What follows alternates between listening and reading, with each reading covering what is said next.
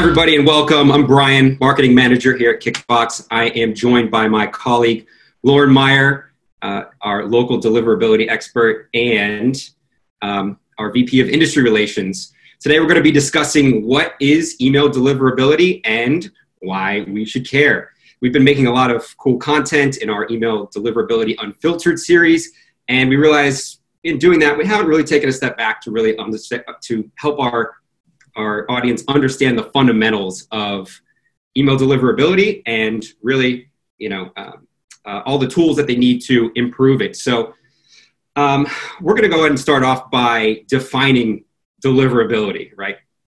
It's one of those things that, I think the best way to define it is to understand the terms, right? And to not get those confused. I know as marketers, you probably heard this all the time, Lauren, we get terms confused or we use delivery and deliverability interchangeably, which isn't necessarily correct and can have an impact on how well we're understanding our email program's health. So can you kind of talk a little bit about that? Sure. Yeah. This is definitely one of those terms that gets confused very often. So there is a big difference between the delivery rate and the deliverability rate. So first, we'll talk about the delivery rate, which is also sometimes referred to as an acceptance rate. And this one confirms that your mail has been accepted into the mailbox provider's servers, right? Mailbox providers are ones like Gmail, Hotmail, Yahoo, the corporate domains that you're sending to. And, the mailbox providers actually send that message back to the sender that confirms whether the email has been accepted into their servers or rejected. And if you're using an ESP to send your mail, they can actually report on that delivery rate. And then the deliverability piece is what people refer to as measuring inbox placement. And this happens after that point. And mailbox providers do not send any feedback that lets you know if your message landed in the inbox or the spam folder. High delivery rates won't tell you how your contacts are engaging with your mail or provide context on how much of your brand's mail is actually making it to the inbox of your recipients. So to get context on that, you really need to use your engagement signals. And we're going to cover those probably, I think, in a later episode. So stay tuned for that. We are. Absolutely. Yeah. We have a whole series lined up. So I'm excited about that. Mm-hmm. But yeah, that's a really good point that you brought up. Just because something was delivered doesn't necessarily mean it confirms inbox placement. And that's really critical to understand when you're assessing how well your email programs are doing. So that's a really good point. But, the thing is, it seems kind of nuanced. It may seem kind of small or nitpicky to differentiate those two. But really, there's a lot of reasons why marketers should pay attention to these things. Because, you've been on that side too. As marketers, we just want to market, right? We want to drive our engagement up. Sure. But, it's really important that we understand these fundamental practices that sit in between those key players of our recipients, us, and our ESP and our mailbox provider. So why, what are those main reasons you'd say why we should, as marketers, really pay attention to this stuff? Well, for one, I would say because email has an average return on investment of about 42 to 1. So that's 42 US dollars for every $1 that you're spending on email. Not bad, right? So I would say, over all of the things that you can think about with deliverability, quality over quantity is so key here. Because if recipients aren't seeing your messages in the inbox, then they're not going to have the ability to engage with those emails or your brand. And so your ROI is not going to be anywhere near that average. I think we should also probably think about some of the time and effort wasting scenarios here as well. So keep in mind, first of all, that it is much easier to stay in the inbox than it is to dig yourself out of that spam folder. So, while you might get a nice sales boost from an overly aggressive campaign that you send, if you oversell and you set people's expectations too high, that can lead to what the mailbox providers are going to see as a spike in complaints. And that's going to drive your mail to the spam folder or could actually end up with it getting blocked completely. So, sure, you made a little bit of extra money on that one campaign, but your ROI may suffer in the long run from this. So you need to consider whether your company is interested in those kind of quick wins with email, or if you're really looking to have long-term success, because very rarely can you actually have both of those things. I think we should also think about some of the less direct costs that come from deliverability issues. The first one of these is the time that you're going to spend mitigating the issue with the mailbox providers if you're going to the spam folder or getting blocked, and maybe also with your ESP. If your stats have gotten to a point where they've rate limited or suspended your account, that can be a very painful and slow process. The second one to think about is customer complaints about missing emails. This means your support team will be busier than usual and potentially could require them to work some overtime to handle that extra ticket load. So that can be a very, very big and kind of unexpected cost for your company. And then lastly, you may have to hire a consultant to dig you out of that hole called the spam folder. These deliverability people can be very expensive, and that process can be a long one. So really try to just consider those costs as well. It's not just about how much money you made from that particular campaign that you saw. Yeah. Totally. Yeah. If you've been through that fire drill before, you know what it's like. You understand that motivation of trying to get out of the spam folder or trying to get off of a block list. It's definitely painful, but it's good motivation, right? So sadly, sometimes often that's the motivation that we have for really learning about this stuff. But there's a different side to it. If you do get it down, I think there's a lot of rewards on the engagement metrics side. If you take the diligence to really understand deliverability and really understand all the intricacies that you need to paint that picture for yourself, even though it might not be that simple, so. Yeah, totally. And, I think, it's important for everybody to remember that mailbox providers are focusing on recipient engagement much more than they did in years past, right? So they're looking at both positive forms of engagement like opens and clicks and replies, but they're also very heavily focused on the negative forms of engagement, like user complaints, deleting emails without opening them, or even just like a lack of engagement, right? The days of kind of scraping or purchasing a list or continuing to just send to people simply because they signed up but haven't taken the time to unsubscribe are over. You really need to follow those engagement signals and figure out who your active audience is. By focusing on creating emails that your readers want to engage with and building an audience who finds value in the email content that you're sending, the mailbox providers are very clearly going to be able to see that your emails belong in the inbox, and they're going to continue to deliver them there.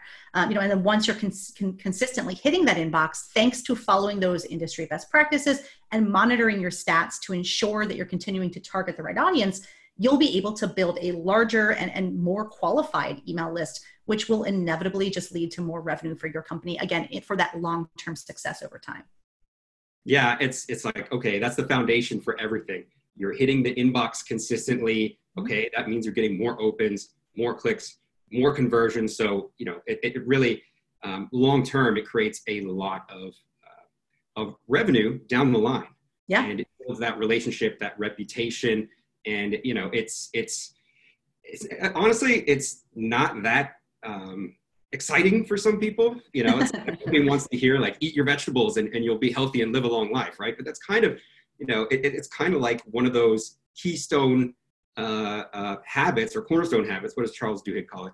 If you do this thing, or if you master this area, you're going to see a lot of rewards later on down the line, way more than if you went for those short-term gains, for like sure. you're talking about. So, we understand the importance of deliverability and understanding it, but now it's important for us to understand what are those key factors. I know there's a lot, right? I'm asking like a massive question here, but what affects deliverability? What are those, like give us a 40,000 foot view. What are those key pillars that affect our deliverability? Sure. Yeah. And as you mentioned, there are literally hundreds of factors that do go into determining if your message is going to be delivered to the inboxes of recipients or not. It's not, I wish it were as simple as just one little number like that sender score to rule everything, but it really just is, it's anything, farther from the truth really there.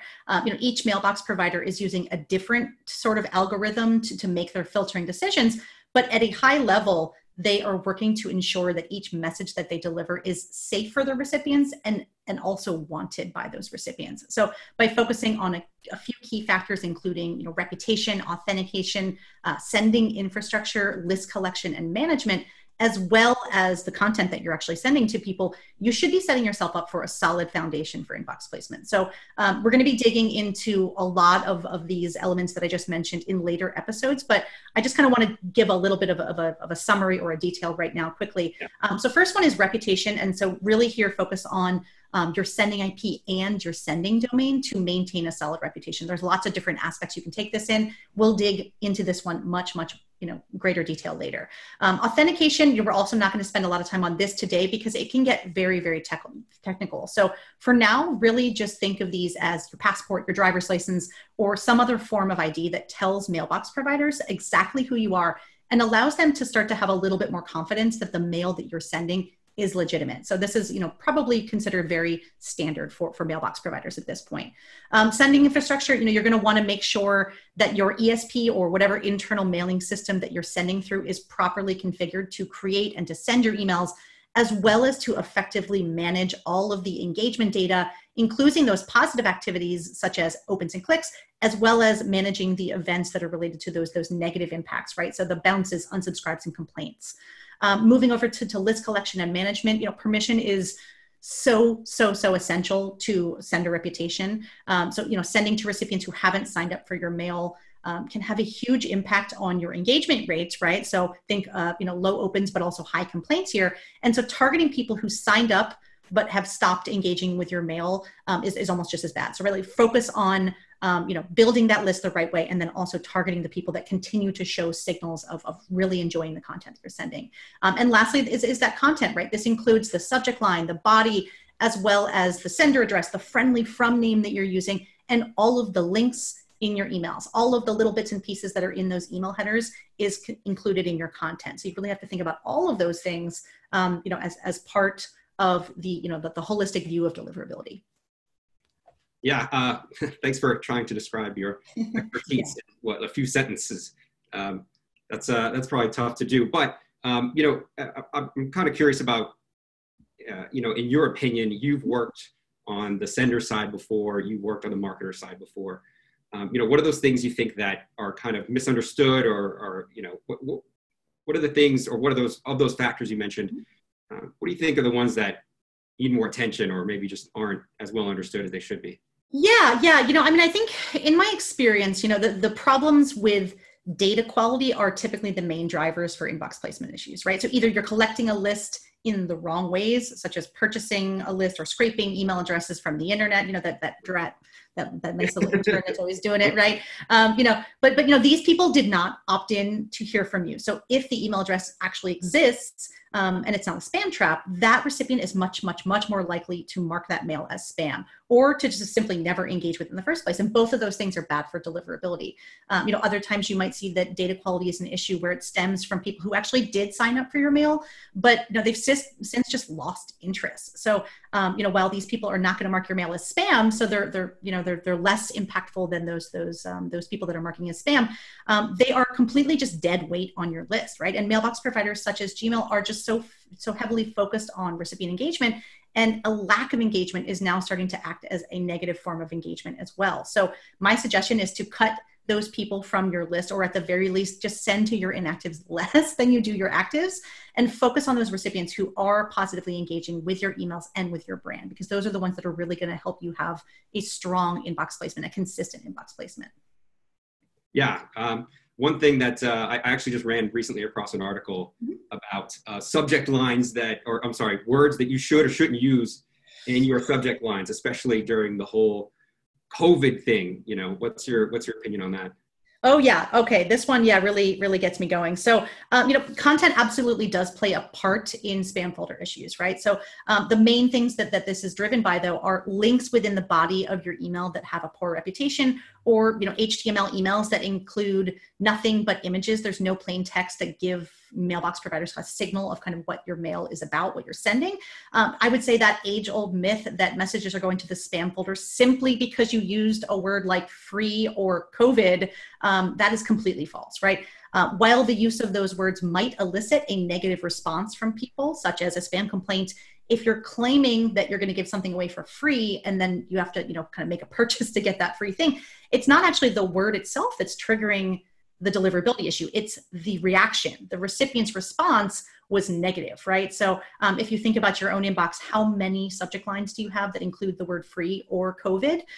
There's tons and tons of them. So it really is not just the word itself, it's the reputation, it's the age of the domain that you're sending from. It's so many other factors than just that simple word itself. Yeah, I mean, it's maybe wishful thinking to think, okay, one word can or can't change the outcome of the success or failure of an email program, but really it's or email campaign rather. But really that's kind of good news, right? That means that we do have our foot on the gas pedal. We do have control, and it's really up to us as senders or as marketers to make sure that we understand what our audience wants, and and we're engaging with the right people. We have permission, all those things that you mentioned that are really fundamental to all of this. So, oh yeah, for sure.